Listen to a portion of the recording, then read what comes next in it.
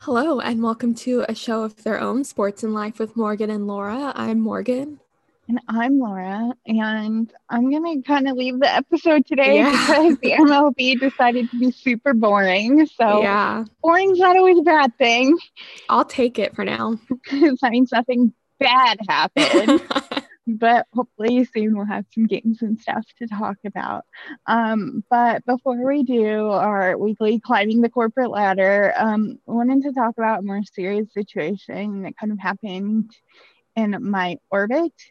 So I mentioned it on the show, I know at least a few times, that I am an alum of Creighton University. Um, in the sports world, if you know Creighton for anything, you know them for their men's basketball team. They've had a few NBA players play at Creighton. Haven't had a ton of tournament success, but they do kind of um, our fairly national program. I think they spent most of the year in the top 25, including a few weeks in the top 10. So definitely pretty good team and stuff like that. So they were in the national headlines, and it's not for the greatest of reasons. So to set the stage, they were in a battle for the conference regular season championship with Villanova. They had a game against Georgetown, Creighton did, that they lost. And then the next game after that was going to be Villanova. And it was kind of like if they lost to Villanova, then they had no chance the regular season. And if they won, then they were kind of in the driver's seat, but they weren't looking great after their loss at Georgetown and all of that. So, of course, that all is plays into the context of the coach addressing the team after the game. Now, we have no video of this, but after the fact, there is a statement that gets released from the head coach, Coach McDermott, on his Twitter page, and I'm just going to read it verbatim. Uh, Keep in mind, there's a part, and that is me reading a quote. It is not anything that I endorse. I just have to put that out there. So here is a direct quote from his statement. On February 27th, after an emotionally tough loss on the road, I addressed our student athletes and staff in the post-game locker room and used a terribly inappropriate analogy in making a point about staying together as a team despite the loss.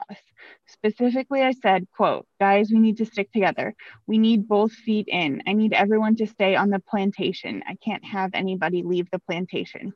I immediately recognized my egregious mistake and quickly addressed my use of such insensitive words with the team. I've never used that analogy, and it is not indicative of who I am as a person or as a coach. I'm deeply sorry. I have apologized to our student athletes and to our staff, as well as to President Hendrickson and Director of Athletics Bruce Rasmussen. Over the last 72 hours, I have engaged in multiple difficult conversations with student athletes, staffs, parents, and university administrators, and I realize the pain that my words have caused. For that, I sincerely apologize. I'm committed to ensure that this will never happen again, and I'm using this as a learning experience. While there remains work to be done and trust to earn back, I appreciate our student athletes' honesty and will maintain an open dialogue as we grow and learn together. So, first of all, the number one reaction that I saw from most Omaha writers, most people who are kind of in this Creighton sphere, Mhm. we have no idea where he got that from. None of us have ever heard it. It's not something it would still be racist, but it's not something I've ever heard around here. So I don't Right. know, it's not a thing. How do you pull that out of your head? I don't get it. Yeah. I mean, there are racist sayings I've heard before, obviously never used, but that's not even something I've ever even heard something similar to it. The thing that it was Aside from it being racist, it's also just bizarre. the one thing that I've heard people say that used to be like a saying back in the day was stay on the reservation, which is still incredibly racist against Yeah. Native Americans. It does have the mild improvement of actually being a saying someone said it sometime, not like that excuses it or Right. anything, but I don't know where this came from. I don't get it at all. And most of our basketball team is black. It's just very tough. And one of Yeah. our coaching staff, so his direct employee, is Black too. And actually, I wanted to bring that up because his coach, his assistant coach, Terrence Rencher, he's new to this year, so apologize if I get the name wrong and stuff, but he is a member of Coaches for Action, which is like a coach-led group of mostly Black coaches to try to get change and address racism. Mm-hmm. And here's his quote, because I think it's an important reaction. I'm an assistant coach at Creighton. My job is to help our players maximize their abilities as players, students, and ultimately help them become productive members of society. Part of that growth is dealing with the horrible and uncomfortable truths about racism in our world and in basketball. Let me address what Coach McDermott said.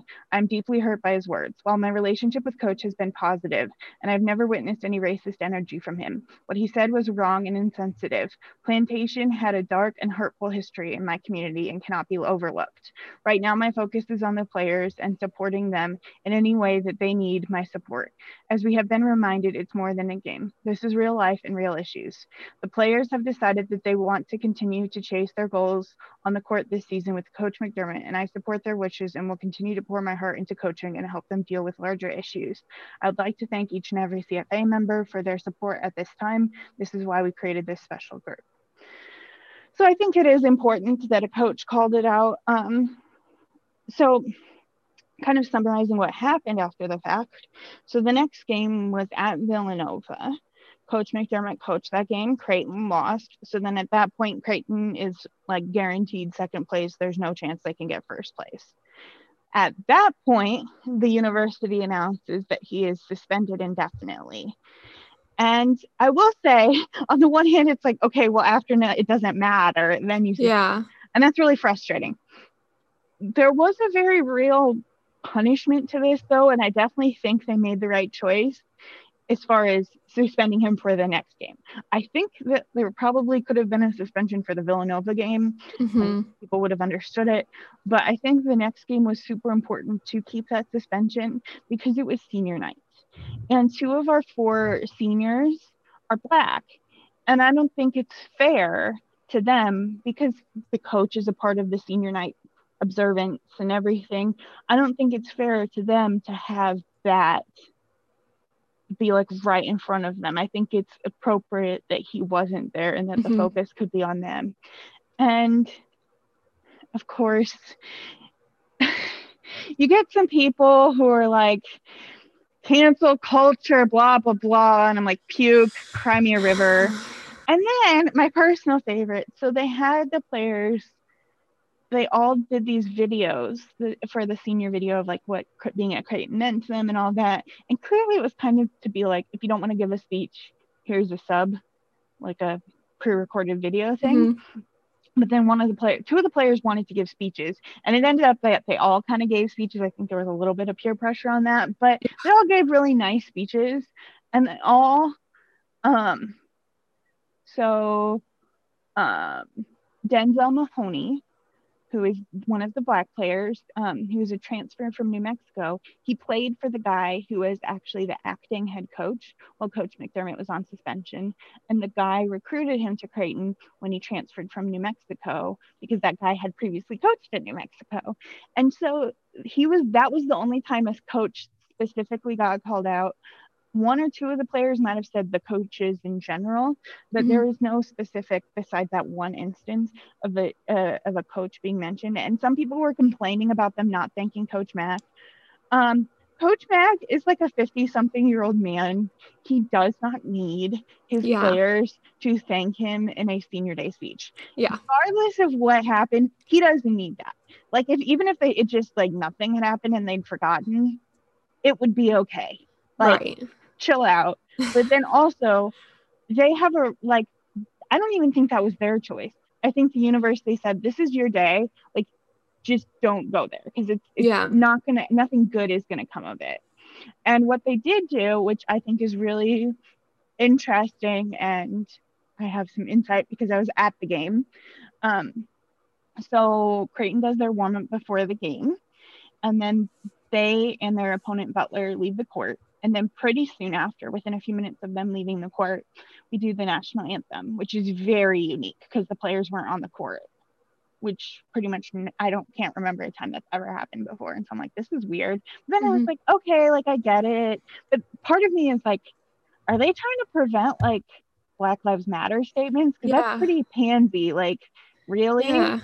Like, especially with after that statement. It's kind of chicken shit stuff. Yeah. But then they kind of redeemed themselves and it made more sense because they played this video. Like they had all the players come like they would for the national anthem, and they play this video, and it's about a minute and a half of some of the Black players on the team sharing their opinions. They shared the history behind the word plantation and what being on a plantation meant for Black slaves. And after they shared that history, one of the players said, "That's why what Coach Max said hurt me so much," which I thought was a very important statement. And then the video ended with Denzel Mahoney, who you heard about previously, saying, if I was your son, would it matter then? Which I think is a very important point of like, you like me when I play basketball, but do you care about me as a life? Like, do you care about me as a person? That gave me chills when you said it. Isn't that great? It was wonderful. Well, then as soon as that is done, it zooms out and it's a line of all of the team, Black, white, whatever, linked in arms, and then they asked us all to stand up. And instead of the national anthem, they played Lift Every Voice, which is a kind of historical anthem of like a religious kind of song for Black people. And it has symbolized a lot of the fight for racial equality. And so I kind of got the whole message then.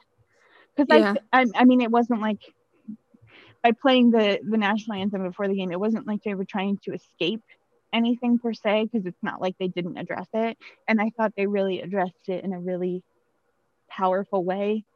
And so I really liked that. Now, after the fact, just today, it was announced that Coach McDermott has been reinstated, which is a little convenient because the game was on Saturday and he got reinstated on Monday, just in time for the Big East tournament. And the Butler game, the senior day game, I mean, while it was senior day, and like I said, there was a real punishment to missing the senior day, it changed nothing about their tournament seating. I guess it could have a little bit of impact on like the NCAA tournament, maybe, but it's like a really kind of about as nothing of a game suspension. It's like when colleges suspend basketball coaches and they always conveniently suspend them. Like Duke, if they suspended their coach, it would be against like Nobody State and not against North Carolina. Yeah. Like it always conveniently works out, and it definitely conveniently worked out that way this time. Like when MLB suspended what's his face the next. Oh yeah, Yuli Gurriel. Yeah. Our bestie. Yeah, that was great for his racism against Asians. So that was swell.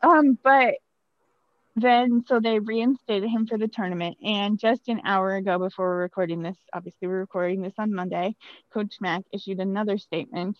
Interesting. I kind of think at least one of them might be written by a PR or like different, because they're both on the Notes app. But one of the Notes apps is the white background with the gray font, and this one is the black background with the white font. So either he changed his background on his Notes app, or it's screenshots from two different apps. That's some good investigation right there. I just noticed that. That is off-the-cuff investigation right there. But I'm looking at it, and he cropped it and everything, so you can't quite tell. It's not like you can give the carrier or anything like that. Right. But the colors are a little, Yeah. So here's the statement. I'm grateful for the opportunity to return to all team activities and rejoin our incredible student athletes, coaches, and staff. I fully understand and recognize that this does not mark the end, but rather the beginning of my work in learning, growing, and earning back the trust of those that I have hurt. I am committed to doing better. I do have to point out this has nothing to do with it. There are two lists of things, and in one he doesn't use the Oxford comma, and on the other he does. And it's two different people then, for sure. It's really bothering me. Like, pick one and pick the Oxford comma, but pick one. Yeah. But it is interesting. One thing I did want to mention that happened earlier that I didn't say as part of the story is it's been confirmed that he offered the players that he would resign like right when it happened. But I don't really think that is fair to do, because here's the thing. For one, he is in a position of power over them. And it's not just him. If the players say, okay, we're done, we don't want you, and they leave, and then Creighton tanks, you know how society works. They're going to blame those players. Yeah. And so I think Creighton has a real blessing in that being a Jesuit school, and lucky enough to have found, because there aren't many left, it's kind of going away. Not every Jesuit college is like this anymore. We actually have a Jesuit priest as our president, who really doesn't make that much money at all, because he makes money through being a priest, not necessarily through being a university president. And so obviously his look is way outside of the realm of typical university presidents. He doesn't have like a board of regents or anything. It's him. And it's just a different power structure. And so I think a lot of that should have gone through him. And it did eventually. After the fact, he was the one who was really involved in a lot of the stuff, and he personally talked to a lot of the players. And I think that is definitely the way it should go. I think that's probably the only way. It's hard because I think even if it's the athletic director, well, are they really going to say anything to the athletic director or even the compliance office? I mean, I would assume they have to put some kind of employee involved in this, and any kind of employee, it's going to be a little hard to, I mean, and I know that the journalists in our area involved Black leaders in our community who all said basically like, we haven't seen anything racist from him before, and it didn't seem like it was super malicious, but it was still really racist. There should be consequences and all of that. And I think that's an important thing that some of the old white men who are Creighton basketball fans don't understand. A lack of intent does not mean something isn't racist. Yeah, it was more passively racist, but still racist. Yeah, because by nature, a lot of what's racist, obviously there are your out and out racists, but a lot of what is racist in society right now are these like unconscious bias and stuff like that. And by the fact of being unconscious bias, it's by itself, it like can't be intentional. So like it's racism, but it's not intentional. That doesn't mean it isn't racist, and there isn't responsibility for that. And so I think that's really important to acknowledge and to discuss. There were a lot of different opinions from players, former players. It's hard. I think in some ways, Creighton really got it right. Like I think the video and stuff like that. But then in a lot of ways, it's a little convenient. Yeah. The decisions that were made and the punishments that were made. I don't know. It's a tough one, because and I guess this is how a lot of things are. I don't think it's purely right or purely wrong. Obviously, what he said is purely wrong, but I don't think how it all transpired is purely right or purely wrong. I think it's somewhere in the middle. I have a few like thoughts and questions about the whole thing. So when he made his first statement, was it like already known that he had said something? No, it hadn't really come out yet, but I think it was probably going to, if like I think it was agreed upon. Otherwise, I'm guessing someone would have been an anonymous source to the media. Gotcha. I just like going back to the comment, like we said, it's not a saying we've ever heard, but also like there are so many other cliches he could have used after a loss that coaches use. Like I don't know why we needed to make up a new one. Yeah, there's so many different things that say basically we got to stick together. Yeah. And we already got to be pointing towards the same goal. Like, that's all he really was trying to say. And there's Yeah. like 80 million ways to say that. Right. And his second statement kind of, I mean, I get why it was made. I just feel like it's not necessary because he only missed one game. Like if he was suspended for a week, then I get that second statement. But to me, I'm like, you missed one game. I don't know why this statement is necessary because it's pretty much repetitive from his first statement. And it to me, it just doesn't have like any weight to it because he missed one game. Yeah. Or maybe if this was like the beginning of next season and he said it, it would have been more like, okay, I think you really understand the mistake you made and you're working to not do that again. But I don't know. It just. And this is a thing in college basketball. This isn't a Creighton thing. This is a thing. And I think it's probably a thing in other sports too. When there's like this internal discipline, instead of just saying like, this is what we decided and we own it, it's like, he is suspended indefinitely.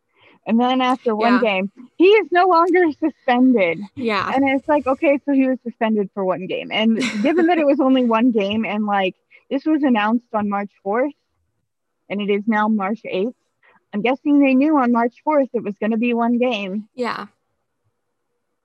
And so it's just like, it's a little shady. Mm-hmm. Yeah, I'm so conflicted about this, and not conflicted in the sense of it's my alma mater. Conflicted in like, I thought that video super powerful. I'm gonna send it to you because it's now on YouTube, and we'll link it on our Twitter. Yeah, and it was really good, and it was the players speaking, and some of it was like you could see somebody reading, and it was like him reading the history of plantation. But then some of them did seem a little more like their own thoughts, maybe not right off the cuff, but also like they had a part in what was said. And so I think that there's a really powerful, and the kind of statement it was, even if it was a little written for them, it wasn't like they were being forced out there by the administration and saying like it was a real like powerful strong statement against what he said. And it didn't seem like statements made to just make the university look good. Right. So, which I think is also important, especially because like they're still kids. Like this is a college team, not an NBA team, that they got together and decided to make those statements. Yeah, and I think they have like Creighton earlier this year before the anthem has played videos from like, and this is before McDermott had done any of this stuff, from their Black players discussing the fight for racial justice and just different things. And so I think it does kind of coincide with their overall ethos this season. So I think there's some good there, but then I think it got a little marred in the, this is Creighton basketball. It literally funds our entire athletic department. Coach Mack has been here for like, he's been there since 2011, blah, blah, blah, blah, blah. I think they let a lot of factors that shouldn't, in an ideal world, have a factor. And so kind of is, that's all I have right now. It's really sad to me as an alum. I can't say it that strong enough. It's disappointing. I did feel a little conflicted about going to the game, but I have to say after the fact I didn't, because of seeing not only seeing the video, but then seeing the senior day ceremonies and the bonding as a team, and then the fact that he wasn't there. But then it was really interesting watching the coaching dynamic, because obviously they didn't have a ton of time to prepare for that. And with your assistant coaches, like they all have their different responsibilities, like any coaching staff of any sport. And so it was very clear, like there was the one guy who was the interim coach, and there's in basketball and college basketball, like one coach is technically allowed to stand and all the other ones are supposed to sit, but they all like hop up and down at different times. And it was a lot more of that. It was a lot of the assistants like being involved and working together, and you could just kind of feel that they were all really putting their all into making this as normal and good of an experience for the players as possible.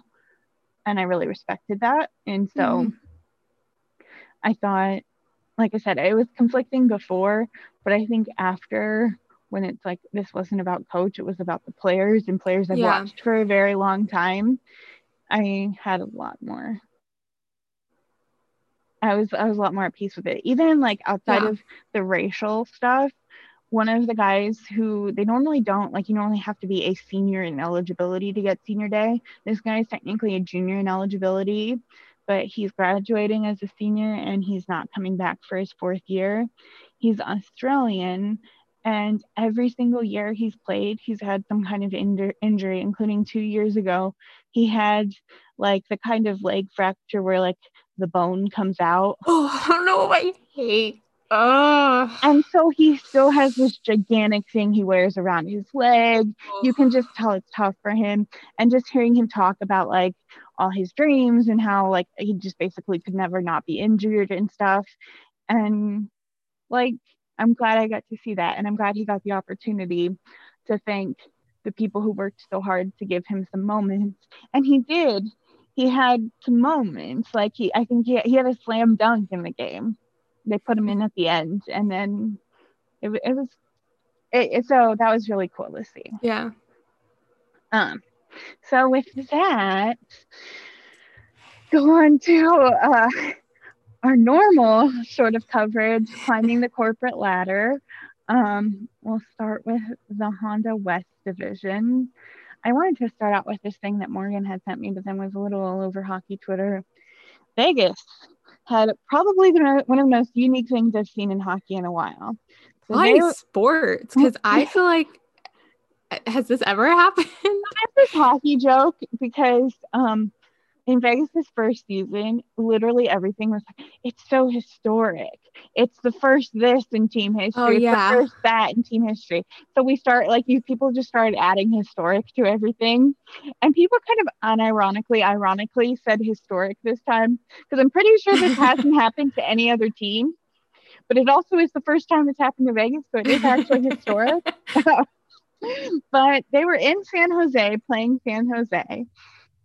And as I understand it, they had just got done with their team breakfast, and they came out and basically were like, yeah, so you're all going to have to pack up and leave because the hotel declared bankruptcy. And that's that. And like, we're done. And so it's pretty crazy. And they talked to the players afterwards. I read an article about it, and it ended up like it wasn't like they were mid-meal and they had to abandon their meals or anything like that. They said for the most part, it was about as normal as you can expect. But, and you could tell the coach was trying to make his point clear because he knew this was going to be quoted, but he kind of made the point of like, after everything with COVID, right? this is the next thing of like, what world are we even living in? And he had to be like, and I don't mean to blah, blah, blah, because obviously this isn't as bad, which I think goes without saying. I think people got what he was saying, that basically everything has felt surreal, and this was just another thing that felt uber surreal. So pretty crazy. Because it just like, that's the last thing you expect to happen. Like, I'm trying to put myself, because I've stayed at a few hotels in my day. Yeah. That would really weird me out. Right? Like, I mean, I've been in a hotel where like the fire alarm went off, and that was like the weirdest thing that's ever happened to me at a hotel. And I can't imagine someone being like, well, got to pack up because we just declared bankruptcy. Like, what? And good luck. Yeah. You're homeless for the night. Have fun. Because I did see it was like Ryan Reeves and someone else, like they were like they had the toughest time packing up because they brought like a whole game system. Yeah, they were like comparing and contrasting because one guy apparently brings pretty much nothing, and then the other people, I've actually heard, so they bring the game console. I've heard of some players who in each city they buy a new game console, but then think about it. So they buy the game console in the city, but they're millionaires, so this is like Right. nothing money to them. And then they leave it with a note for the housekeeper of like, hey, like keep it or sell it, but it's yours. Which is I like mean, probably the best tip that housekeeper ever got. yeah. Part of me wants to be like, that's kind of do way. But I mean, I guess if like ideally, like maybe the housekeeper has young kids who would really enjoy that game Yeah, I mean, system. if nothing else, put it on Craigslist. You probably make a, Yeah. and when it's, I mean, considering most people, which by the way, tip your housekeepers, Yeah. like everyone should do that. And I don't think it's as a commonplace as like restaurants, but tip your Yeah. housekeepers. But considering the tips most people leave, even if they get like $50 for it, It's just that's such like a like I it's such a mean very like 20 something guy thing to do. yeah, a 20 something guy who has millions to his name is like, Because I'll it, just it buy one just, in every city. even beyond like the leaving it for the housekeeper, because I think that's the redeeming part of it. I think the part that's weird is just like, hey, I'll just buy it, use it a few times, and then be like, whatever. What? Right? That's a little like, That's very like college age, brain isn't fully developed type and thinking. yeah, it's like not cognizant of the world that you live in. Yeah, it's definitely a thing. It's a conflicting thing, like I said, because I think it makes a little bit of sense because I can also see asking these same 20-year-old boys to pack up their Xbox or whatever, put it under the plane to fly because it is different when like you fly private, Yeah. and pack it up all perfectly, have it under the plane, take it out, do all of this. Like I think I heard one on a podcast talk about it one time, and I think he said he started doing it after like the third one that he left behind on accident, like that he packed and brought and left behind on Uh-huh. accident. He's like, well, why am I packing them? Because I do remember like it made sense when I saw like when everyone started going to the bubble last year. There were a couple players I saw walking on the plane with like literal computer monitors and part of their Mhm. game system. I'm like, that's kind of crazy, but you're gonna be living there for a couple months, so I guess I'll Yeah, sure, why and not? the bubble was different because the Yes. bubble, like, in the like, definitely want to like paint the right picture. I'm pretty sure in normal hotels they just get the console, hook it up to the TV, and play. Right. In the hotel, I think a lot of them wanted to stream when they weren't Yeah. like do Twitch and stuff like that, and Because so they did that during lockdown. so they needed the like whole setup, Right. which is Which I get. definitely, if you bought the whole setup every at Oh my God. Twitch, that would be even more extreme. But also, my other thought is like, so normally with hockey, you're only playing in the city for like one night and then you move on. So, like, is this person buying the I game don't. console just to play it that one night or I think two it nights? depends. I think it depends because there's a different schedule if you have like the every other night thing versus if you're playing Right. back to backs. I'm nearly positive if you're playing back to backs in different cities, they aren't buying it because But I'm thinking like not this season, like a normal regular mm, season. Cause like this year, a lot of teams have like you played 3 the same games or team. something. Yeah, for like three, like that I could see because then you're spending what, maybe 4 nights in one city. Yeah. So why not buy a console? Mind, I'm like, wait, like, is this person buying like a console just to So spend one night there? in the like non back to back world, where like I said, because there are some times where in previous seasons where it's back to back, different people, different cities, different nights, Uh-huh. and there's no chance that they do that because the travel schedule is just basically Yeah, let you get there, sleep it, and go to the game. right. But even when I think when there's days in between, the travel schedule is a little different Mm-hmm. because they try to work it so that there's enough time to get like practices in if they're possible, or like morning skates and stuff like that. Yeah. So I think they work around it. And I definitely think like the whole morning skate evening game thing, I think there are your nappers, and I think there are your gamers. Your gamers. And I think there are some gamers in there. So now I'm like just way more fascinated than I thought I was going to be with this, because now I'm also thinking, so let's say you're the person that's buying the game console in every city. Wouldn't you buy it like on a normal season? Let's say it's a Colorado Avalanche player. Let's say they come to Dallas and they buy it there. Wouldn't you just be like, okay, I'll be back playing here in like 2 months. Can you like hold this behind the desk for me so it's there? But that's the thing, is to us, I would definitely, well, I wouldn't, but then to them, this money is so, like, this is what money, because these are the people who put like $5,000 on, like, if we win, I just donate it to the team fund. Like, the concept of money is very different. And it is just true. Like, the one thing I will say is interesting. So Fortnite is an internet game, and all of the statistics are available online. And when they were doing, like, this wasn't even during, but this was pre-COVID. Patrick Laine, who was a well-known gamer, he was basically saying he loved Winnipeg when he was in Winnipeg because they have good internet, and that's all he needs for a good city is good internet so he can play games. And someone went, because he streamed, and they saw his like handle, which his handle is like Nally Poo something, which is Finnish for Winnie the Pooh, and then like random numbers after the fact. So that's your fun fact. But then they went and they looked at his time, and they said like how on average how many hours a day he was spending on the gaming console, and I don't think he's played under that username in a long time. I think word got back that people knew exactly how long he's.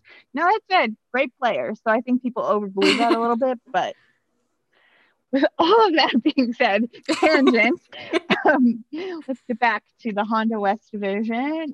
Zach Parise, who is one half of these ridiculously expensive and ridiculously long contracts Minnesota signed right before the last lockout, was healthy scratched for Minnesota. I put his point total down there because I think it was more of like a statement healthy scratch than anything. And I'm going to be honest, I don't really think it made a whole lot of sense. Kind of reminds me of the Jeff Skinner healthy scratch, where it's like, I was just going to say that. I get he's not the money that you're paying him, but he is significantly better than the 13th worst player. Like, and you're paying him already. Yeah, and he's your top half for sure. Yeah, because he said he had 9 points in 19 games. That's better than Jeff Skinner. That is not healthy scratch level. So that was really weird, and they promptly. Yeah, because that's almost a point every other game. Half a point a game. That's not like amazing. It's definitely not like what he's paid at level, but right. It's not healthy scratch level, not even close. There are plenty of other players you can healthy scratch besides him.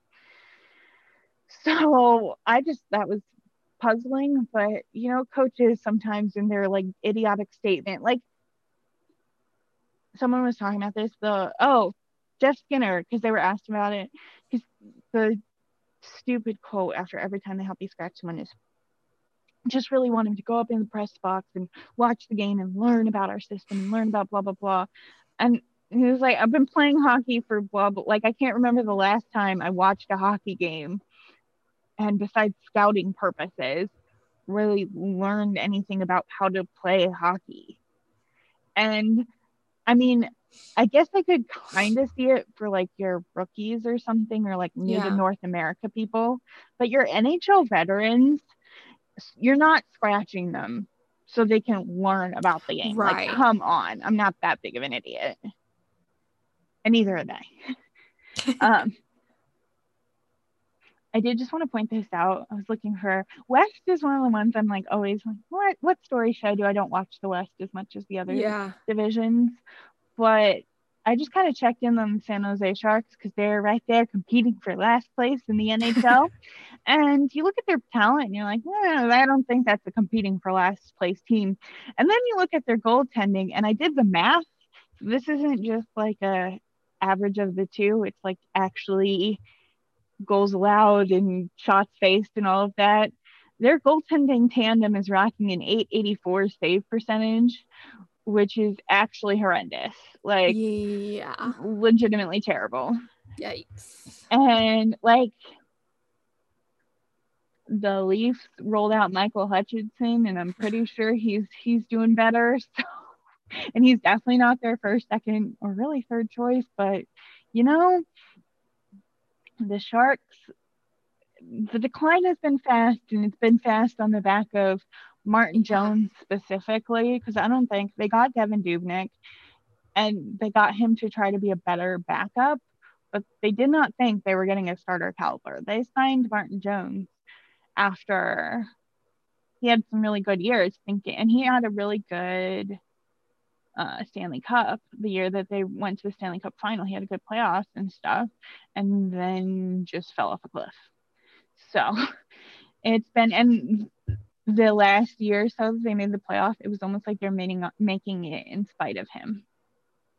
Like, the team was just that good around him. Like, enough of Joe Pavelski on the power play, which they don't have anymore. So that is your Honda West division. Next is the Scotia North division, and I felt it was only fitting to start with what I feel like is the biggest news about hockey in Canada, and that is that Wayne Gretzky's dad, Walter, passed away. And you don't have to look very far to find pretty amazing stories about Walter. He still lived until he had Parkinson's, and he passed away from Parkinson's, I believe, in some kind of assisted living or nursing home facility. But until he had Parkinson's and was no longer able to live on his home, he lived in the home that Wayne grew up in. So even after all that years and all that money, lived in the same place. And Steve Dangle had a lot of like reminiscing, because apparently like it was a thing in Canada. They're from Brantford, Ontario, suburb of Toronto, and everyone knew where the Gretzky's lived because they lived there the whole time. And people would like come and like get pieces of Wayne Gretzky's grass and stuff because there's that. And he would like come out and talk, and they Steve quoted someone as saying Walter Gretzky has the like most worthless autograph ever because he gave it to everyone. And like he talked to everyone and always just so happy, and like people knew Walter even outside of Wayne at a certain point just because of what a personality is. That's why they call him Canada's hockey dad, not just because he's Wayne Gretzky's dad, because I think there are plenty of hockey parents who could have been a hockey parent of a major star and they wouldn't have been called Canada's hockey dad. And I think it's because of his personality and just everything you hear about him. It's kind of the Canada nice stereotype. Yeah. Personified.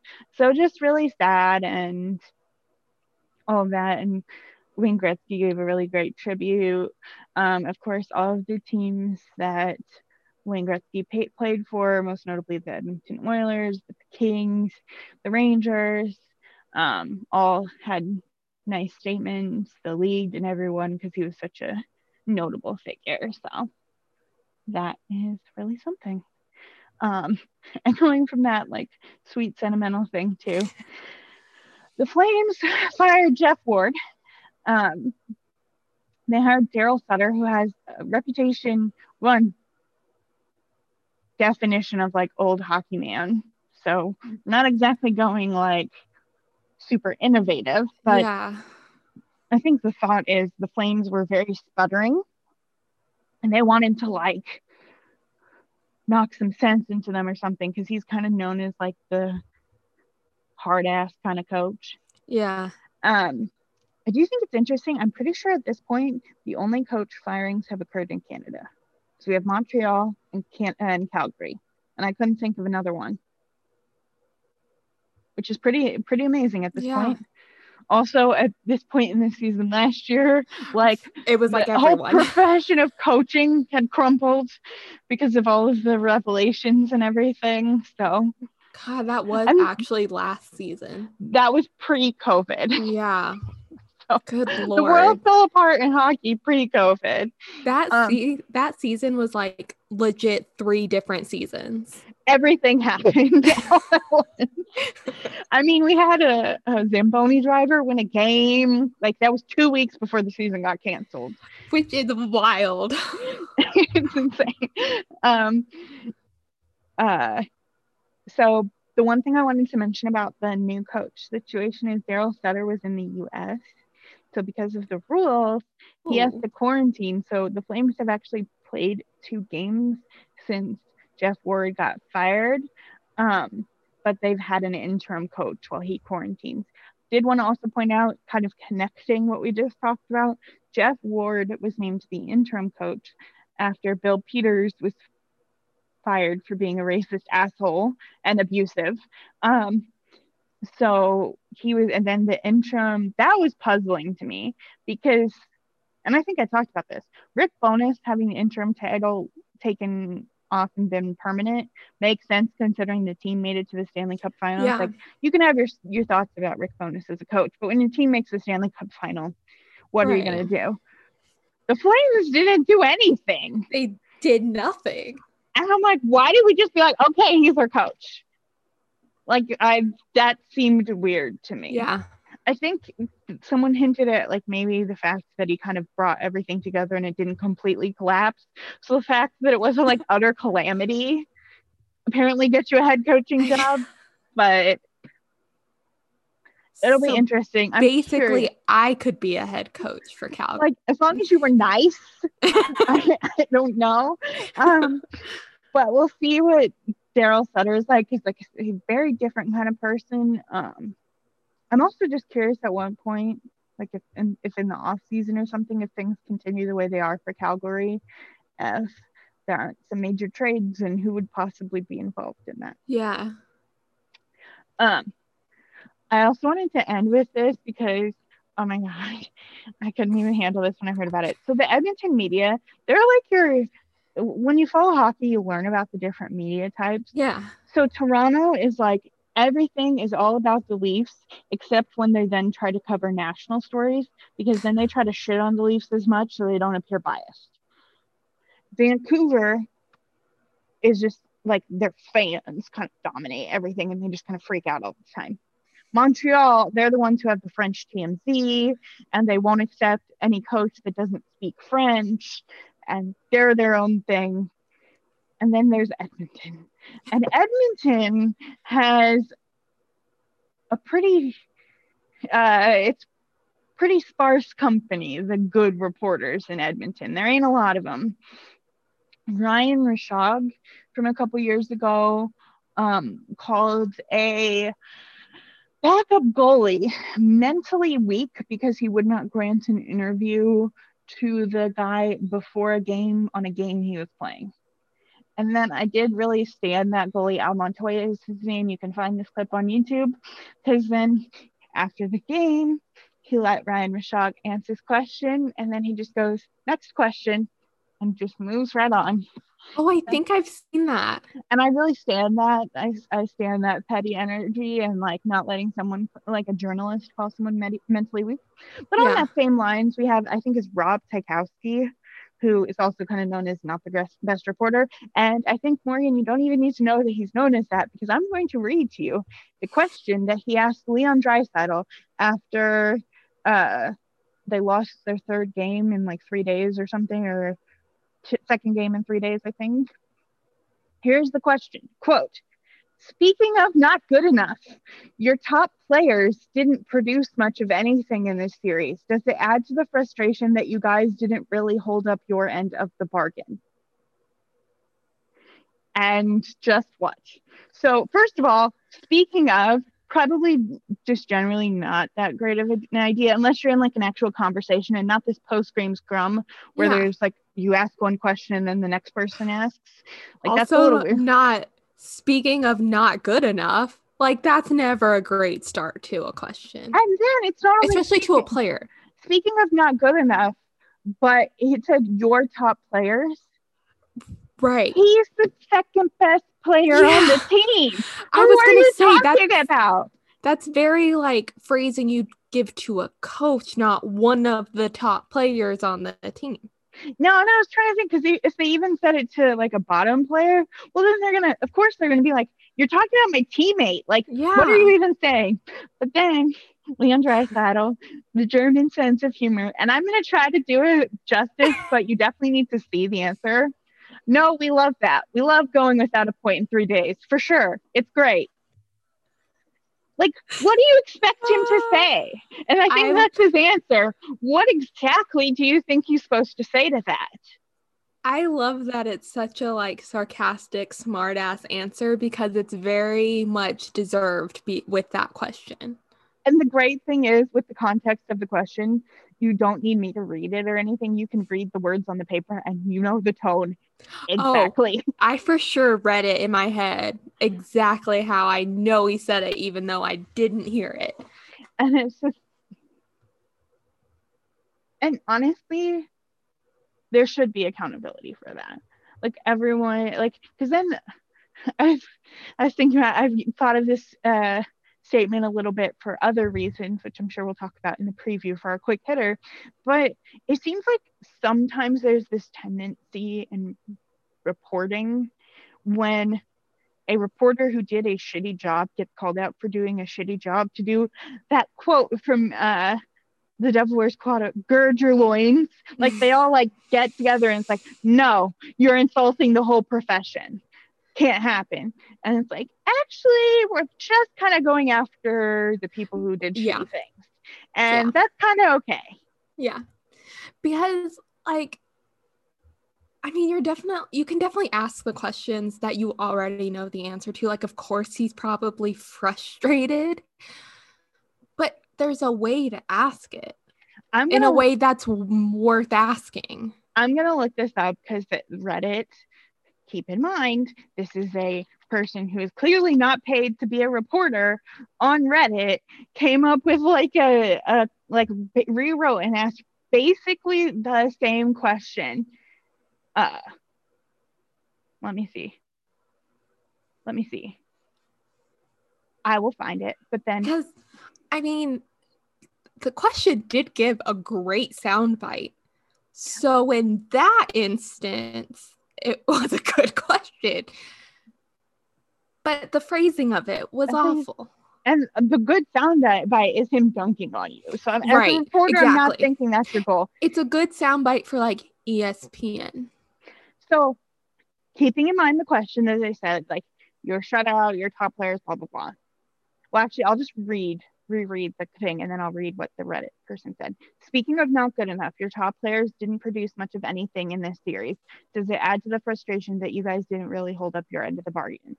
As opposed to with this random Reddit person, ET Muse, or however you say that, came up with, "Being shut out for 2 games has to be frustrating as a scorer.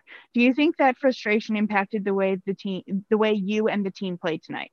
Literally the same question, a million times less condescending. This Reddit user needs to take over that reporters, because like, I would believe that the Reddit user went to journalism school and the reporter did not. And Leon, if he gets that question, will give, it might be a little bit of a canned answer, but he's not going to be like, "Yeah, for sure, we love," like, it's not going to be super sarcastic. And if he did, everyone's going to be like, "What an asshole." Right. Yeah. He's going to give you a legitimate answer, even though it's a little like calling him out, like, "You didn't score in 2 games," but it's in a way that's clearly professional. Right. And I think with like the Reddit user question, it's definitely more professional, and you're definitely more likely to get a cliche answer about it. But again, it's more professional, and even if you do get just a cliche answer, it's still building rapport from a reporter athlete perspective. Like, it may not get you very much for your story, but at least you asked it better, and he's probably more likely to answer your questions later on. Well, and then if you want to write some kind of story about the overall struggles, you have a quote that can go in the story. No, we love that. We love going without a point in 3 days for sure. It's great. It's not a quote that you can put in any story about the struggles. Now you've wasted possibly your one of maybe 2 questions you get to ask. Yeah. Way to go. And you can't even use the answer. And also a locker room exists. Like if you think you're going to get anything even remotely good from any of his teammates after this, good luck with that. Yeah. Because then this is hockey. Like I was hearing other people talk about this in soccer. That's the kind of question that gets your credentials pulled. Yeah. And I wouldn't feel sorry for him. Not at all. Completely unprofessional. Like sometimes people get credentials pulled and I'm like, okay, this is just you being a little sensitive. This is unprofessional. And it's like, we have plenty of people who want credentials who actually are professional. We're not going to give it to you. And essentially the reporter turned himself into the story. Yeah, which is never the goal. I'm sure his editor, if he has a good editor, chewed him out. I would like to hope so. At Edmonton Media, it's not a slam dunk.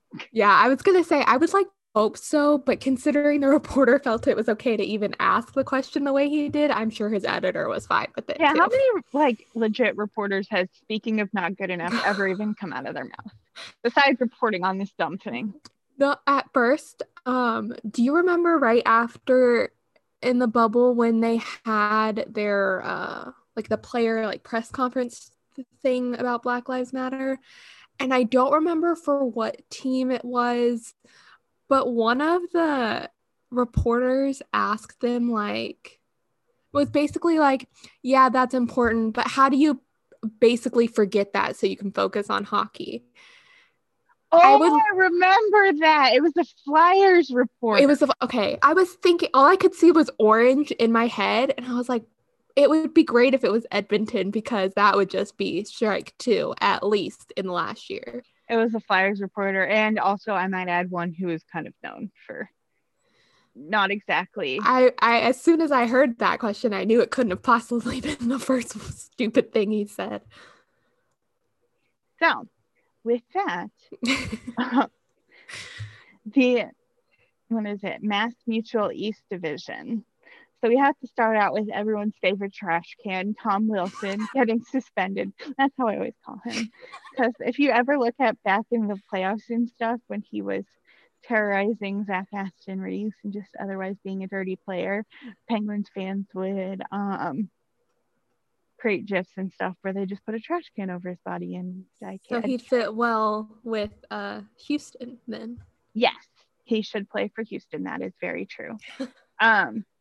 But he hit Brandon Carlo of the Boston Bruins, who had to go to the hospital and is now out week to week. And for that hit is suspended 7 games. And this is where I just have a general disagreement with a journalist. It's not actually me accusing them of unprofessional, but Frank Saravalli, who's a pretty well-known national hockey journalist in Canada, said that he didn't think it was suspension worthy because the head wasn't the place that was hit first. I'm going to read the exact tweet. I'll go back and find it, but it's doesn't align with my understanding of the rule and how I just think it's supposed to be implemented. So here's what it says. This will be an unpopular tweet, and that's fine because I don't conclude based on reputation or narrative. My opinion, Tom Wilson's hit on Carlo is not illegal. Carlo's head is not the main point of contact. Break it down. Sure looks like he gets chest, torso first. And that, right there, he broke his own argument because the rule is primary point of contact. And the NHL has been very, very clear in both directions that does not mean first. You can hit the head, shoulder area first and not have it be the primary point of contact. Conversely, you can hit it not first and have it be the primary point of contact. If you look at that hit and don't think that the head was the primary point of contact, then I just don't agree with your assessment. But he's not arguing that. He's arguing that it isn't the first, which isn't even the rule. And so that was what was a little frustrating to me. And his point was basically like, then okay, it's a different argument you're trying to have, which is should it be legal, but you can't suspend based on should it be legal, which again, I take his point that there are a lot of legal hits that maybe shouldn't be legal, and that's certainly a conversation to be had, but this is an illegal hit. And then the other thing people don't understand about suspensions is it's like a two-pronged thing. Mm-hmm. There's, and it's kind of the same way in like a court of law. There's, are you not guilty or guilty? Or is it a suspension or not a suspension in hockey? And that is just like, there is one or the other. And then after that is like the sentencing phase, and there are criteria. And part of the criteria is his past, like performance, past issues, and injury, like it or not. Like he's talking about not liking that, like people not liking that hits aren't illegal that maybe should be. Like it or not, injury on the play is a part of it's really stupid technicality. It's not supposed to determine if something is suspendable, like I was saying. But once it is suspendable, it is supposed to influence the amount of games in the suspension. So Gotcha. that factors in too. So once you decide yes, it's suspendable, 7 games is well within the impact of the hit, the injury, and Tom Wilson's history. Yeah. And people like, if it was someone else, it wouldn't be 7 games if it was someone else. I fully think it would have been a suspension if it was someone else. It wouldn't have been 7 games. But right. That's what you get when you have a bunch of suspensions in your past. I also, he had like a thread of tweets. I think it was 6. But Greg Wyshynski, is that how you say his name? Yes.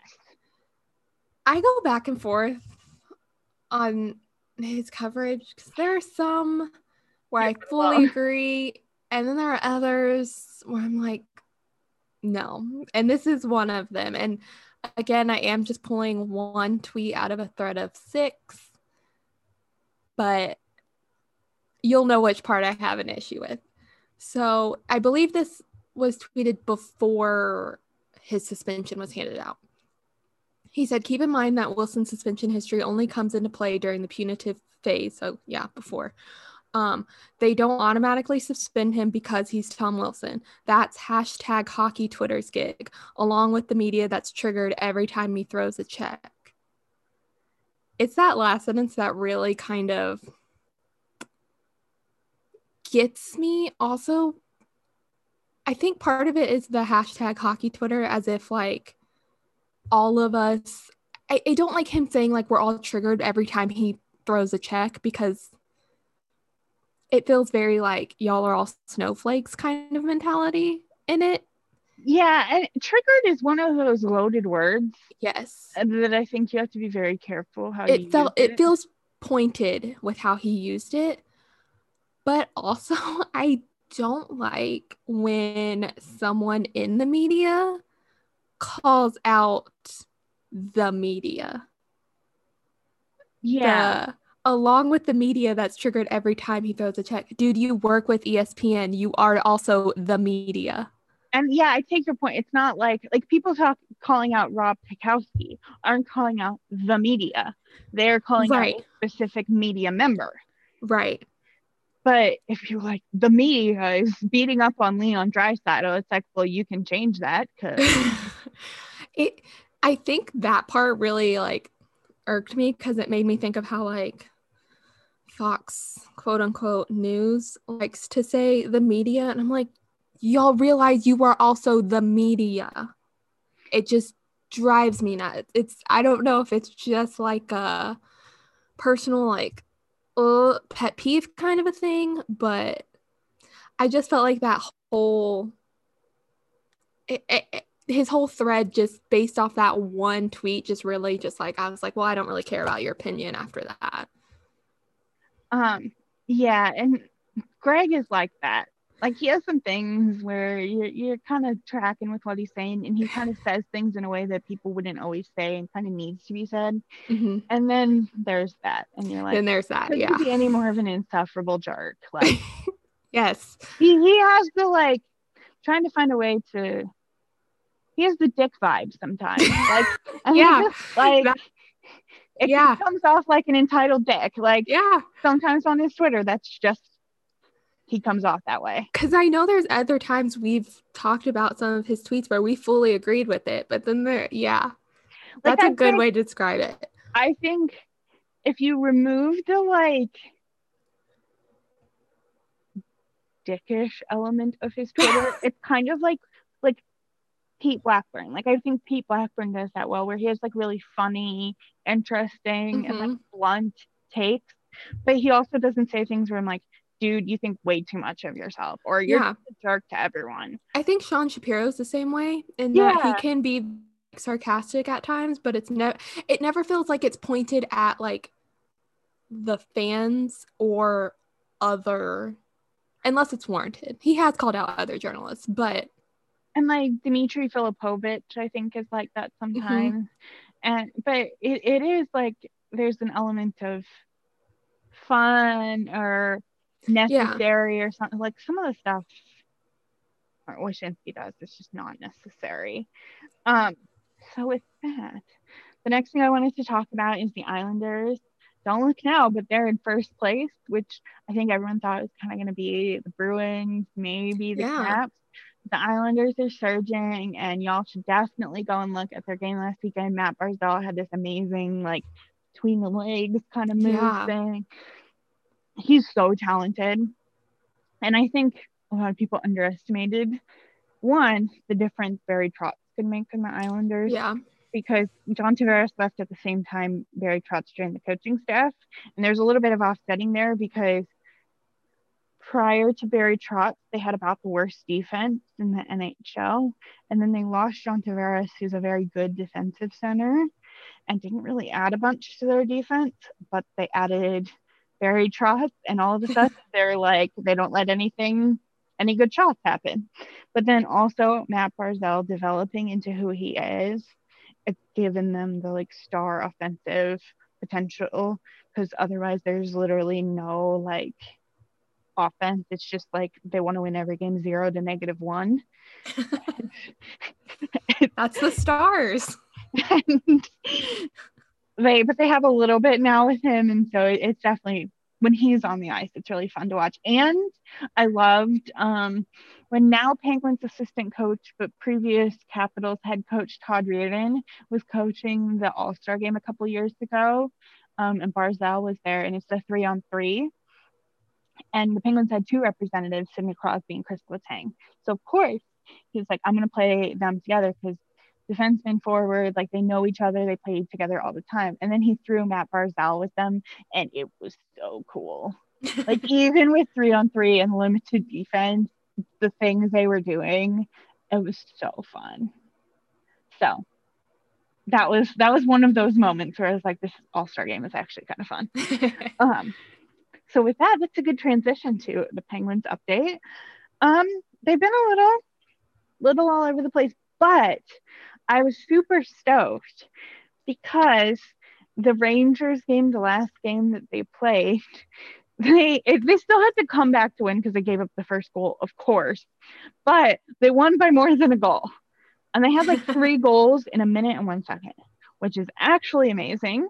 And at a certain point, like in the beginning, I'm like, is this the same team that I've been used to? But they started to really get rolling and looking really good. The thing I like about the Penguins now is, in the beginning of the season, even the games that they pulled out, I was like, all of these games, they have to take it to overtime, and it doesn't feel like they really deserve to win. They just happen to win.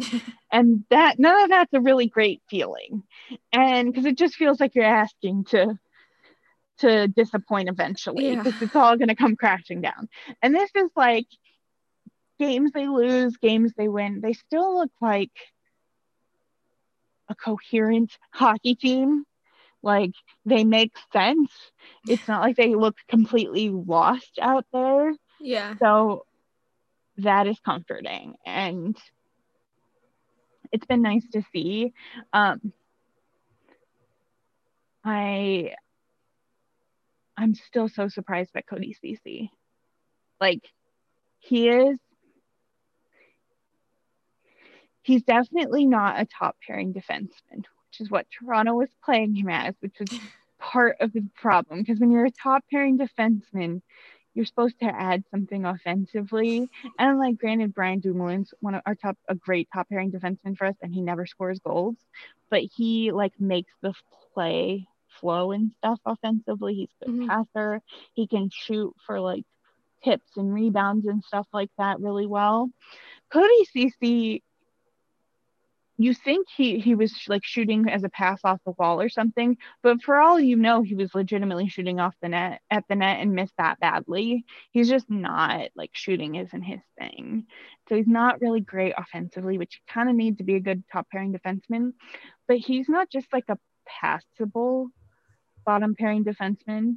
He's good. Like, he is way better than anything, not only just Jack Johnson, but anything we've been used to in a while. And so that is nice to see. Mike Matheson even has really settled in. His contract's still a little expensive and a little long, but he, on the other hand, has a below average defensive abilities, but is really, really good at like making things happen in the offensive zone and pulling these moves out and keeping plays alive. And so I'm shockingly okay with our defense. So, which is a rarity for me. Yeah, I'm starting to just feel better. Not like I feel like we're gonna win the cup, or I'm like, this team is surging, but I'm more content. Which is, they set the bar that low, but I'm like, I'm content. Things are going well. I'm not angry. So finally, the Discover Central Division. So the first thing I wanted to talk about is Brent Seabrook retired. People kind of saw this coming because he'd been having some serious injuries. I do want to point out just a narrative because it is kind of important. Brent Seabrook had this long contract that pretty much the first year he was on it, he got the contract for all that he did, and he was a very big part of their cup teams. But it was way overpriced for his age and way too long of a term. And so for a while, it was kind of thought as one of the worst contracts in the NHL. And then I think it was last year, like halfway through the year, they're like, yep, he's hurt, can't play. And it was kind of a little like, is he really? And he kind of gave some conflicting things because he had been healthy scratched in recent years. And there was all these different things. And then it's like, no, he's retired, he's injured, can't overcome it. And I'm not saying that he wasn't injured and that also maybe he couldn't overcome it and didn't want to risk the long-term factors. I would never speculate about that. But there is this little thing in the NHL called Robida Island.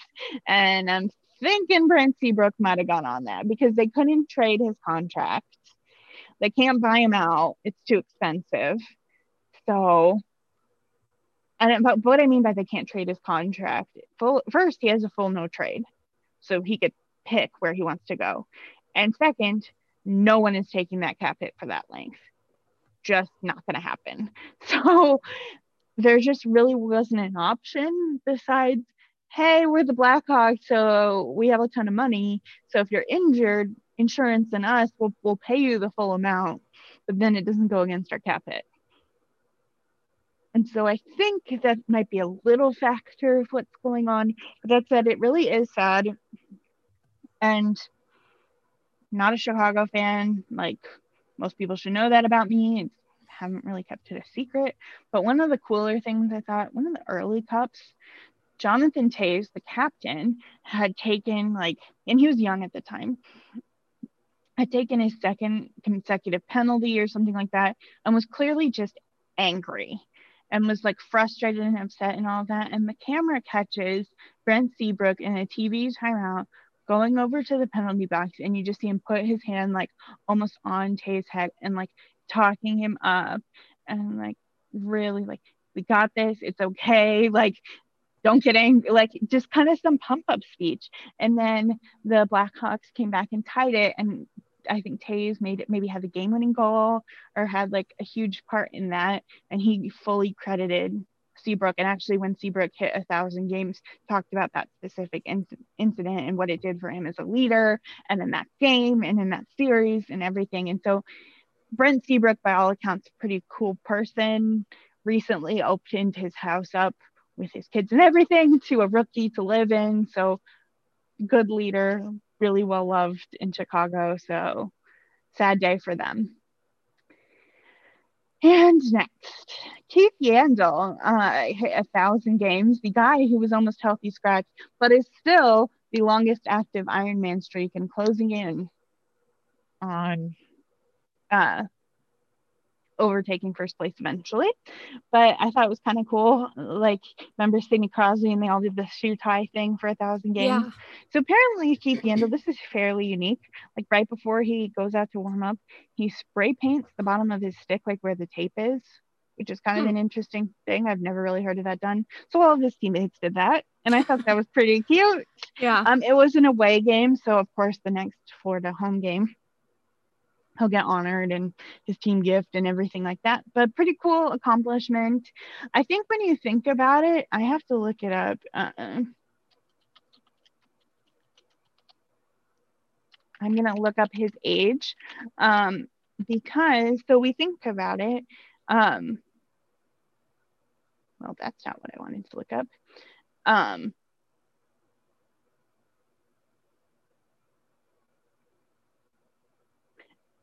Yeah, so he was in the 2005 draft. So he was drafted in Sidney Crosby's draft. So that's pretty impressive. Yeah. Two pretty solid players to hit 1,000 games this year. And I believe fairly close together. Yeah, pretty close. I think there might have been another one. But that draft class is really something. There's a lot of, well, or I should say Alex Letang's dad, also is from that draft class. Oh, wow. Penguins round 3 pick. So quite something that we had 2 of like our key components in that same draft. But Keith Yandel is a pretty good defenseman, still really good, despite the fact that somebody wanted to healthy scratch him. Also, fun fact, Ben Bishop from the 2005 draft. From everyone's favorite St. Louis Blues. 2005 draft. That's insane. I was in elementary school still. Yeah, I'm trying to remember where. I was definitely in elementary school. I was probably in like. No. Yeah, I was in 6th grade. So I was right at the end of that was still elementary school for me. So right at the end. I had to do the math on that. You know, it's weird, the math that I always do. I was in 3rd grade when September 11th happened. So that was the 2001-2002 school year. So I always just go from there. Yeah. I always remember what grade I'm in because whatever grade I started, like I started the year the same grade. Like 2001, I started 1st grade. 2002, I started 2nd grade. Oh, see, you got it good. Yeah. I'm a little off like that, but I just, September 11th is such a defining moment. Yeah. Like I can remember everything in regards to that. And 3rd grade is kind of in between stuff. Because then anything super like later, obviously I graduated in the class of 2011, so I can back off of that for like the high school years. Yeah. And this is yet another tangent. I'm sorry. I think we've had one in every division, so it's fine. That's fine. And we end, as always, with Morgan Stars update. Better than last week.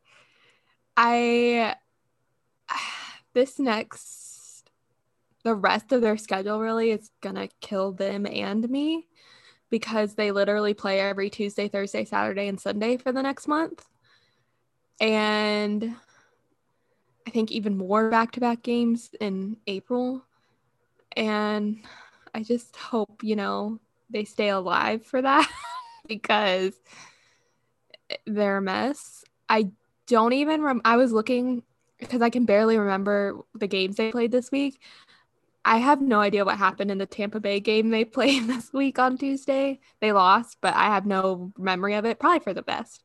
But on Thursday, I do remember they were down 3-0, and that's when I was like, I literally texted Laura. I was like, I don't even want to talk about the Stars this week. And then changed the channel, and immediately they scored 2 goals, which ended their longest goalless drought, I think, in their team history, I think. And then they played Columbus Saturday and won 5-0, which was bonkers. And I thought they were trying to make me the jinx, because when they lost 3-2 on that Thursday, they scored those 2 goals when I changed the channel. They scored their first 2 goals on Saturday in the first 3.5 minutes of the game, in which I had no Wi-Fi to watch. And I was going to be mad if they were going to start scoring when I don't watch and then make me the jinx. But luckily, they scored 3 more goals when I could watch, so therefore, I was not the jinx. They also looked a lot better on Sunday. They lost in a shootout, which is not surprising because they cannot win a shootout. However, since they were down 3-0 and came back to go to a shootout, was impressive. The interesting thing, so I expected Hudobin to be the goalie on Sunday because Ottinger was the goalie on Saturday in the 5-0 win. It was his first career shutout. He's a rookie. Bowness ended up playing him on Sunday too, which shocked the heck out of me because, like we've talked about, Bowness does favorite veterans. And also I was kind of like, okay, well, he had a shutout, but why are you playing him back-to-back nights when we have such a, not we, I don't play, but they have such a difficult schedule for the rest of the season? It just seemed odd. It kind of felt like, oh, this is going to be the game that breaks him, just because, as we've also talked about before, they tend to play better in front of Ottinger, and they kind of just hang Dobie out to dry, it seems like, for the most part in his games. And that's kind of where it felt like it was going on Sunday's game. However, I did see somewhere where Bowness said that was the plan all along, was to have Ottinger back-to-back nights, which I'm a little confused by, and I'm curious to see if that means that Dobie would be doing back-to-back next weekend, if that's just going to be how he does Saturday, Sunday games now, because I'm assuming Dobie would do Tuesday's game, then that would have Ottinger Thursday, then Dobie Saturday, and I would guess Dobie Sunday again, but I don't know if that is how he wants to structure it, or if it's still kind of based on Saturday's game, how well that game goes. I don't really know. It honestly, I should not be surprised by anything he does, because he's predictable in the dumb aspects of the things that don't seem very logical to me. But that was probably one of his most unpredictable moves. I should also note, in the shootout, I did pretty good on guessing who the shooters were going to be. He went with Robertson, Heiskanen, and Pavelski. I want to say I'm surprised with Robertson. However, the last shootout, he also picked Robertson because he had goals in each of those games that went into a shootout, which has always been his mentality. However, as we've discussed, it makes no sense that like Heiskanen, Hintz, or Gurianov usually are not in the shootout. However, I was surprised Heiskanen was in the shootout and the second shooter. Pavelski's always a given. I don't really understand why now he's all of a sudden the third shooter. I don't know if there's a strategy to who's first, second, and third in shootouts. I really wish it would have gone to 4 shooters, because I would have loved to know who it would have been, because Hintz didn't play in the game. So I would like to think Gurianov, but he's been in like a goalless drought, although he might have scored. In the game and shootout goals. Shootout is not hockey. But they count in Rick bonus logic. That is, they are connected. Rick bonus logic, where it's like nothing makes sense and nothing makes sense, but yet in the fact that it doesn't make sense, you can predict what's going to happen, it's predictable, which is even more and illogical. So, but I guess also I should say really quick about Sunday's game. What made it impressive, even though they went down 3 to tie it to go to a shootout, even though they still lost, they did it without having Doby in the net. They had the rookie. Klingberg was not playing because his fiance had a baby early that morning. Roope Hintz was not playing because I'm pretty sure he's still injured, and they're just kind of like, well, he can't really get more injured by playing, so let's just play him. And then Saturday, he freaking ran into the boards, and I thought it was broke him in half. And somehow he managed to play the rest of the game.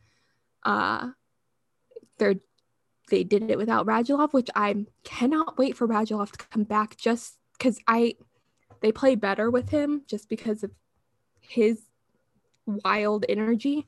I'm also, part of me is very curious for him to come back and see what happens to ice times, because Hintz and Gurianov have been pretty consistent with getting 15 or more minutes in the last few games. But once Radulov comes back, that's going to go away for sure. And then Seguin comes back eventually, and Gurianov will be lucky to get 10 minutes, I'm sure. That's waiting for the time when it's like I really am. Every time I look and see he has over 15 minutes, I'm like in shock. But see, low expectations. Yeah. So Pat, do you want to do rant and rave? Yes. So do you want to go first? Sure. Okay, go ahead. My rant is basically still about Texas quote unquote leadership, and the fact that literally it feels like that didn't even happen this week. I feel like this happened 2 weeks ago, but last week was the longest week. But we no longer, starting this week, we no longer have the mask mandate, and places can open up to 100% capacity because what's a pandemic? Especially when only 6% of your state is vaccinated. Let's just open everything up. And your state has had the most new cases per day the last week. It is interesting, I will say, when you see the percentage of vaccinated, and I'm just gonna say, because there's a little bit of a mix in the top and stuff like that, and it's a little all over the place, and then you look at the bottom. Yeah. I'm okay. Okay. I'll just say that. And then the next day he said people should still wear masks. I'm like, that would be a little easier to do if you kept the mandate, because there are some people who only because it's a mandate. It's kind of hard for stores to say, hey, put your mask on, when someone's be like, well, the government can't tell me what to do now. So I mean, I'm fully vaccinated, but I start thinking about all the other people who aren't yet, and I'm just frustrated. I feel like that's been my rant for the last, this is episode 37? The last 37, 6 episodes, my rant is just that I'm frustrated. But that's been the whole last year, and I can't help it. It's just frustrating. That's my rant. So I don't know if this is a rant, but more of just something that saddens me or something when I see it online. Someone who I used to really love, I haven't watched it in a while, but I used to really love Dancing with the Stars. And I found this great blog that actually had a source and stuff, and then kind of got to know one of the people who ran it, because I would help her with some fashion stuff from time to time. She's just a really cool person, kind of a take no shit person. I really appreciate that. And she had this meme that she would share a lot, and I always feel like social media and Twitter specifically really needs it, and especially with some of the stuff that's been going on in our royal watching lives, I feel like it still really needs it. And it's a quote, you don't have to show up to every argument you're invited to. And I think it's something that I see a lot, where I see good people get dragged into things because people tweet at them. And believe me, I guilty, like not preaching from on high here. Oh, I was going to say that's a great reminder.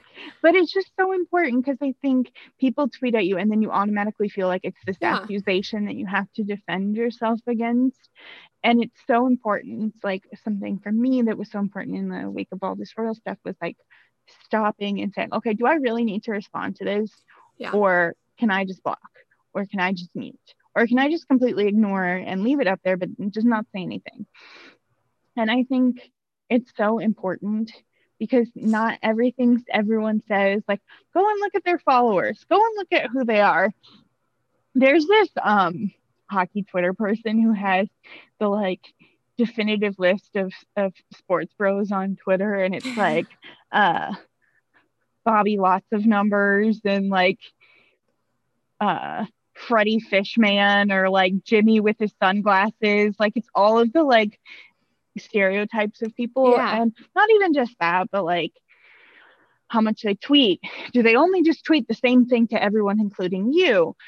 What are they tweeting about? What kind of person are they? And like kind of take that time just to step back and think. And I'm not saying you shouldn't, it's definitely up to you, but I think just mental health is a thing, and you don't have to engage with someone just because they engaged with you. And I think that's been a really freeing thing for me on social media. And I think I just wanted to encourage that. It's just a little, I don't know if it's a rant, but it's just something it's a reminder. Yeah. And it just bums me out sometimes because I'm not angry when I see people do that, but I'm just sad for them. And so that's just, please don't let it destroy your mental health. Like, the block button exists, and the block button is not a court of law. Like the block button and the mute button. Yes. And like I said, there's no legal standard. I became very free from that. Yeah. Granted, some people who state their block policies, that I think is a little pretentious. But like there's in the royal stuff, there's anyone who calls Catherine Kate gets blocked. Okay. That's a little pretentious, and I'm going to judge you for that, and I'm sorry. But my standard is, if I don't think you add to my timeline or my mental health or anything, I'm blocking you, I'm muting you, and that's that. And anyone who has a thing like that, you do you. Like, I support that. I would also say that, like, sometimes muting is better than blocking, just because I always think of muting as like a two-way mirror, because they can see you and they probably assume that you can see them. But like, especially if someone's just like keeps arguing just for arguing's sake, I like it gives me like a petty satisfaction just because I'm like, they could still be arguing with me and I don't ever see it. I will say Twitter has gotten better at, because there will be these times, and it's not because I muted them or blocked them, because a lot of times they people I don't even know who engage with my royal stuff, and I won't get a notification. And the only time I'll be like, the number is bigger than the amount of like replies I've actually read. And then I have to like dig to find the reply. And because Twitter's like, we are saving you from this. Now, sometimes like today, there was one that was like, oh, this is a really pretty dress. I'm like, Twitter, why are we saving me from this? There's nothing wrong with that. But then other times it's like, oh, Twitter, you were doing me a solid. Yeah. And so you kind of have time to prepare yourself. So I applaud whatever Twitter magic they do with that. But just a reminder, I think it's the best way I've ever heard that put is, you don't have to attend every party or every argument you're invited to. You also don't have to attend every party you're invited to. Invitations aren't obligations. That's the reminder. Oh, can we name that the episode? There you go. That's the title. Occasionally I struggle with titles, and I just came up with one off the top of my head. So, rave time. Do you want to go? Besides the fact of my amazing title, I'm going to write this down. So my rave is hockey related, specifically the Carolina Hurricanes. So they have fans at their games now. I think theirs is like 15% capacity. It's a very small number of what I saw. And I think they played today, but as of Sunday, they had played just 2 home games and they won both of them. And so they brought back their Storm Surge. And one thing that I'm assuming they're going to be doing this for all future Storm Surges of this season. But in those 2 Storm Surges, they did, the normal circle, slow clap, building kind of thing. But instead of doing like some fun thing or like running at the boards or whatever, they highlight a frontline worker with like a picture of them on the, I almost called it a teleprompter, like the Jumbotron screens and on the ice, and like their name and like very specific, because I know one of the first ones was like someone with like lung therapy, like that. It's not an official title, but it was something like that. And I thought that was a really cool way to do their Storm Surge while also still, highlighting the very important work that's going on in this very long pandemic. Yeah, the Hurricanes, I mean. Yeah, they're awesome. They're like in the Rave Hall of Fame. Always. And I'm really curious if, I don't know, because I tried to look up really quickly to see how they were doing this. So I don't know if maybe like fans could submit frontline workers they know, or if it's just people in the area that they've heard of. And I think they might also partner with their like affiliated hospitals and stuff to like say, okay, can you give me some like deserving people can we nominate? Yeah. And I just think that's a really cool way to bring back the Storm Surge that we all love for its pettiness, but make it even more like, I don't know, sappy almost, but like make it fit the world that we're all living in right now. Yeah. So my rave is completely not sports related, but it's something, again, algorithms, like I read a book about them and they creep me out now, but they do some amazing things. So I was on YouTube, I was at work, and I was like doing something that required concentration, but I was just getting sick of like the furnace noise in my house, and I was like, I just want some music on to. And so I was like, classical music for studying or something like that. And then what I found is that like classical music, because there's this big arrangement, can be a little distracting, even though there's no words. But then in the suggested on the Google side, it had like relaxing or like comprehensive, like there were 15 different versions of this one YouTube channel that's like Disney songs on piano, and it's only piano. And but it's not just like them playing the piano version of the song, like the piano also subs in where the singing would be, so you can kind of recognize it a little bit, so it makes you happy, but it also like I got so much work done. And also it made me realize that there are some songs that I like a lot more when I don't hear the words. It's like, this is really happy. And also some songs that I kept I forget the actual, like, this sounds like, and it was some random not Disney song. Like, no, it's actually a Disney song. But so it's really cool. They're really talented. And so what they do is they usually have between like 1 hour or 2 hours of songs, and then they repeat it maybe once. So most of the videos were between like 3 and 5 hours, which is great for work. Yeah. And there weren't a lot of commercials like some of those YouTube videos are. There's like one at the beginning and then you're done. And so it was just exactly what I needed. So thank you, YouTube algorithm, and the people who did that, like recorded all of that piano work, because it's legitimately one of the best resources I've ever seen for work. I need to do that because I always try to listen to podcasts while doing stuff, and I get distracted. Yeah, I either get distracted from the podcast, or I realize I've tuned it out and then I've missed everything that they've said. Like I gotta go back. Yeah. I tweeted one of them, the link to one of the videos, but then it's all from that same account a few days ago. So if you guys want to check it out, it's there.